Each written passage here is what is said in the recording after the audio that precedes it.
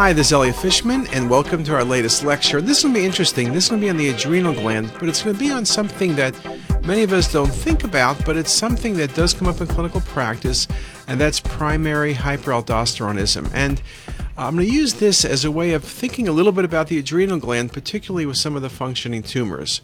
So let's take a look back and first of all think about what the adrenals look like. This is one of the first articles on the adrenal gland. Both adrenal glands were clearly seen in 78% of cases.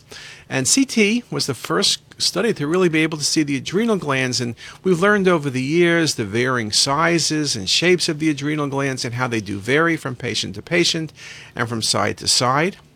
We talk about the adrenal glands, and we can look at the thickness of the gland, and you could see the typical measurements that are made across the limb. And when you look at some of the normal findings, when you correlate with pathology, in this article by Ma, talks about the length, width, and thickness of the right adrenal gland, 34 millimeters, 10, and 6 respectively. Talks about the left adrenal gland. So you can see there's variations, but typically the thickness of an adrenal gland is usually under 3 millimeters. And when you look at it, here's just a normal case, one of our normal patients, very nice adrenal gland. You can see the adrenals are thinned. Often the individual limbs will vary slightly in length and slightly in width. The adrenals typically enhance, sometimes up to 60 Hounsfield units. When you have adrenal hyperplasia, the limbs get enlarged. They get thickened, and it can be bilateral, as in this case, or it can be unilateral. And the limbs just look thick. Here they're measuring over 5 or 6 millimeters. Typically we look at things in the axial plane, but at times the coronal plane in fact is advantageous. In this article by Ma, they also say that the coronal plane has superior advantage in looking at the adrenals, particularly when looking at the shape and doing measurements. And so here's just another normal example of the adrenal glands, left and right, nicely seen. You can see the thickness here, and then another example here where the limbs are a little bit thinner. I mentioned the adrenals enhance, and if you measured this, it's probably 60 or 70 Hounsfield units. And we think about enhancing adrenal lesions in certain tumors, typically pheochromocytoma, when you see a mass and it's very vascular, typically above 150 Hounsfield units of pheo. Occasionally metastatic renal cell can look similar. When you see normal-shaped adrenal glands and you see very bright enhancement, that's the classic hypoperfusion. So the adrenal is a very good marker of perfusion or hypoperfusion in this case. And you can see this patient had trauma. There's rupture through the abdominal wall. The bowel is herniating outward. And you can see when you look at the adrenals, they maintain the adrenal shape, but they're indeed very, very bright. And this is a pediatric patient, and the initial work and description of this syndrome was actually in the pediatric population. This article by Tarrant makes the point that intense adrenal enhancement, its etiology is not known, but it's likely to be a sympathetic response to hypovolemic shock, along with preservation of perfusion of the adrenals as a vital organ. We talk about this as a hypovolemic shock complex, but it's seen in other situations, including following severe burns or surgery, but it's really when the patient's critically ill. Now, thinking about that, when you look at the adrenal glands, what do we typically look at? We can look at the size, we can look at the presence of masses, unilateral versus bilateral, the attenuation. If it's fat, it's a myelolipoma. If it's vascular, we talk about enhancement patterns, and we talk about pheos. We talk about myelolipomas, which contain fat and calcification. There are a number of things we will think about. But of course, one of the critical things is clinical history and presentation. Incidental adrenal lesions, a patient with no known malignancy, 7 to 10% of patients over age 50 have incidental adrenal lesions. But now if you say to me the patient has lung cancer or renal cell cancer, then I have to be thinking that the lesion I pick up is not an incidentaloma, but it's metastasis. Taking that one step further, there are also functioning tumors. We talk about Cushing syndrome, which is the most common presentation for a primary adrenal carcinoma. We talk about pheos and hypertension. And then we talk about Conn syndrome, which is primary aldosteronism. And we're going to speak about that. Now, when we talk about the adrenal, I mentioned a moment ago about incidentalomas, a non-functioning adrenal tumor detected on an imaging study for indications not related to the adrenal gland, your typical incidental finding in the abdomen. And I mentioned articles will vary up to 7 to 10%. This article speaks about 5%. The better your scanner, the more adrenal adenomas you picked up.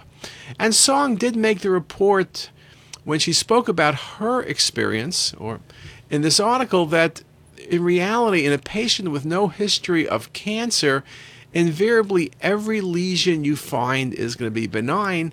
And they made the point and questioned perhaps we really don't need to follow these cases up the way we do. Well, the truth is most of us do follow them. We do adrenal protocols. We look for old scans. But again, statistically, incidental adrenal carcinomas and metastasis are rare, right? Typically, incidentalomas are going to be these incidental findings that we can leave alone. And typical example is this case. Here's an adrenal, round, oval, classic low density, mean is 0. That's an adenoma. Now the issue always, of course, comes, this was a non-contrast study. Most patients these days have contrast-enhanced scans, so we don't have non-contrast studies. And so if you measured it with contrast arterial phase at 64, if you only had a lesion at 64, you don't know what the lesion is. You can't call it a benign adenoma. Well, of course, we then have learned at 15 minutes, adenomas, better than 90% of the time, will wash out. They'll drop more than 50 or 60% in terms of enhancement. And in fact, in this case, it went from 0 to 64. And then at 10 minutes, it went from 64 down to 31, which makes it an adenoma. Now, in this lecture, I'm not going to speak about washout values, but just remind you of the things we typically think about. And so in this case, 6 Hounsfield units, anything under 10 non-contrast, we're calling adenoma. And yes, this enhances to 67. If you looked at it only at 60 seconds, it was 56. But on delayed scans by 10 minutes, it was 18. Now, we talk about delayed at 10 minutes and 15 minutes. The rule is washout needs to be 50 to 60% by 15 minutes.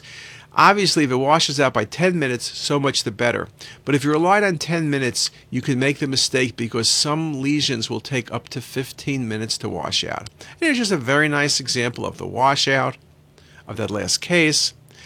And here's one more example. And one of the real values of this technique is in patients who have lipid-poor adenomas. So here, non-contrast, it was 24. You don't know what it is, but it goes to 56 at a minute, and then washes back down to 28. So a classic adenoma. Or this example, 40 Hounsfield units, we don't know what it could be, goes up to 80 very nicely, and then goes back from 81 back to 42. So washes out more than 50%. So again, we really have a very nice strategy for looking at the adrenal. Now, every rule has its exception, and the one exception relates to pheochromocytomas, because every article that looked at adrenal washout always would say, we excluded pheos because pheos are obvious. Well, to be honest with you, our experience is that pheos aren't obvious because the majority of our pheos were actually never suspected. We pick up many incidental pheochromocytomas. And so an example is in this case. You look at the right adrenal, there's a nodule present. And if you look carefully, it's a small lesion, a bit over a centimeter. No history of malignancy. It looks benign. Let's be honest. It looks benign. But it measures 50 Hounsfield units. You can't call it benign. So you need to do a washout. Well, you give contrast, and at 60 seconds, it's 164 Hounsfield units. Well, my rule is if it goes above 110, it's not an adenoma. I don't care how much it washes out. Over 110, it's a pheo till proven otherwise. And yes, this lesion does wash out quickly to 78. So if you only use the rule of greater than 50%, you would have made a mistake and called this an adenoma while it's really a pheo. So very important, when something enhances above 110, I am really afraid it's going to be a non-adenoma, and I will not let it go, okay? Again, most pheos are 150 to 200, but above 110, you essentially never see adenomas. Pheos, of course, we recognize they're vascular on early phase imaging, almost always have greater than a 50% washout, and it is kind of tricky. Another example here. Now, this is a larger lesion, but, does that bother you, the right adrenal? It's almost 4 cm. You have to look at it better. You have to evaluate it. You give contrast. There it is, a very vascular lesion. That's a classic pheochromocytoma. Here it is again in coronal perspective. No problem. Now, when we talk about adrenals, we also talk about adrenal cysts, but that's kind of easy. Here's where the density value works very nicely. It's 0 Hounsfield units, well-defined. Adrenal cysts can be small, they can be larger, as in this case, and when you look at it in coronal view, they do not enhance with IV contrast. It's your very much classic incidental leave-alone lesion. We also talk about fatty tumors, and the adrenal has the classic myelolipoma. It's a very important diagnosis because we pick them up in older patients, and it can be confused because we've seen it on PET. These often have brown fat, and PET can be hot, and all of a sudden you're calling metastasis, and it's a benign lesion. Sometimes myelolipomas are all fat, like this case, and sometimes they're mixed fat and soft tissue, like this case. And sometimes they have punctate calcification and minimal fat, but that's a very classic appearance. So those are kind of our lesions we think about. So how does this lead me into primary aldosteronomas? Well, what is it? It's usually unilateral but can be bilateral. They're amongst the smallest lesions we see in the 1.5 to 2 centimeter range. They typically do not enhance. CT is up to 90% accurate, with thin section CT being the key factor. Now, the diagnosis of primary aldosteronoma in this article by Patel makes the point that it's the most common form of secondary hypertension and typically based on clinical and biochemical features. So these patients are presenting often with hypertension. CT and imaging plays a key role in detecting these lesions and trying to determine whether the patient has an aldosterone-producing adenoma or simply bilateral adrenal hyperplasia. In this article by Patel, 100% specificity for diagnosis hyperplasia was achieved with a mean adrenal limb width of greater than or equal to 5 millimeters. Okay, so some of the numbers. Another article way back when by Dunnick, very high positive predictive value. In no case was an adrenal tumor seen on CT scans that was not found at surgery. And then Reed concludes that if CT scans with Conn syndrome show a focal mass, ipsilateral adrenalectomy can be performed and cure will be expected. If no mass is found, then venous sampling is necessary. And that's going to be one of the interesting issues. When do you need to do venous sampling? Can you simply use the CT findings? This article by Lingham, in patients with primary hyperaldosteronism, the adrenal measurements on CT can aid in differentiating hyperplasia from an adenoma, obviously by the CT appearance. And in that article, a sensitivity of 100% was achieved when a mean limb width of greater than 3 millimeters was used to diagnose hyperplasia, and specificity when a mean limb width of 5 millimeters or greater was used. So here's just a simple example. You look at the left adrenal, there's a lesion present. It's a discrete lesion. That was an aldosteronoma. Or here's a case, you could see a small lesion, 1 centimeter in size. It enhances just a little bit, and in fact, it's a bit easier to see with contrast. Very nicely shown in the coronal view. Classic adenoma. Now, hyperplasia, we commented normal adrenals are 3 millimeters. Hyperplasia, we talk about getting above 5 millimeters. We mentioned articles before about looking at width, and you could read those numbers yourself. But again, that 5 millimeters tends to be a good number. Here's a good example in this case of bilateral adrenal hyperplasia, shown nicely on axial views and very nicely shown on the coronal views. Here's another example very nicely shown in this case. Now, when we talk about the sensitivity of CT for finding primary aldosteronomas, again, I mentioned about 90% accuracy. But it's somewhat tricky because what if you have small bilateral lesions? Which is the functioning process? That really is the biggest challenge. So we do pick up lesions, and particularly in younger patients, then it's pretty much easy to make the call. But in older patients who have lots of incidentalomas, you need to be indeed very, very careful. And we have some work being published which does make the point that it can be a very tricky diagnosis, that unless you see a really dominant mass, you really do need to do adrenal vein sampling to be certain that you're not missing a second lesion, or you resect the lesion that is actually causing the problem and you're not seeing one lesion and missing a second lesion. Now, when we talk about other adrenal lesions, and I'll just be complete to mention it, we talk about malignancies, and most commonly we talk about metastasis. Pheos, 10% of the time, are going to be malignant. We talk about primary adrenal carcinoma. Those are often the largest lesions. Now, the largest lesions are the ones that don't have syndromic with them. Cushing's is the most classic, and those lesions are very large. The smaller adrenal lesions are typically the hyperfunctioning ones. Adrenal carcinoma is cured if you can cure the patient with surgery, but the tumors present late and spread early to local lymph nodes, to vascular structures, to lung, liver, and bone. Very classic appearance, large adrenal mass, sometimes relatively well defined, but the capsule or pseudocapsule can be a fooler. You often have spread well beyond the adrenal gland when the lesion presents. And here's another one on the right side, and then very common extension into the renal vein and up into the IVC.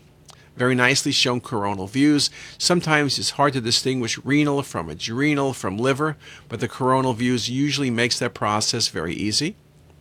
I spoke about metastasis, that's the most common malignancy, and there's a range of tumors from lung to breast to renal to melanoma to everything else.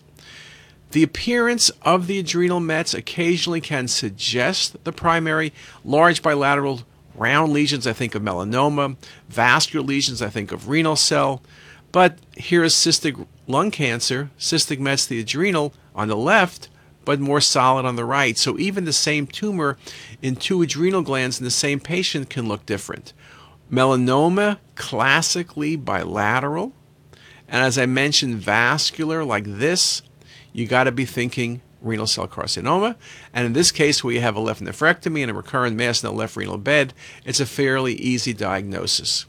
So concluding then, CT is a study of choice for evaluating the adrenal glands, and we speak a lot about incidentalomas. We also look at it for some of the syndromic patients, patients with functioning tumors, so again, pheochromocytoma. Also patients with hypertension, we're thinking about aldosteronoma. So again, the key differential is whether there's a nodule present or there's hyperplasia. The challenges with a nodule is that the nodule that's causing the process.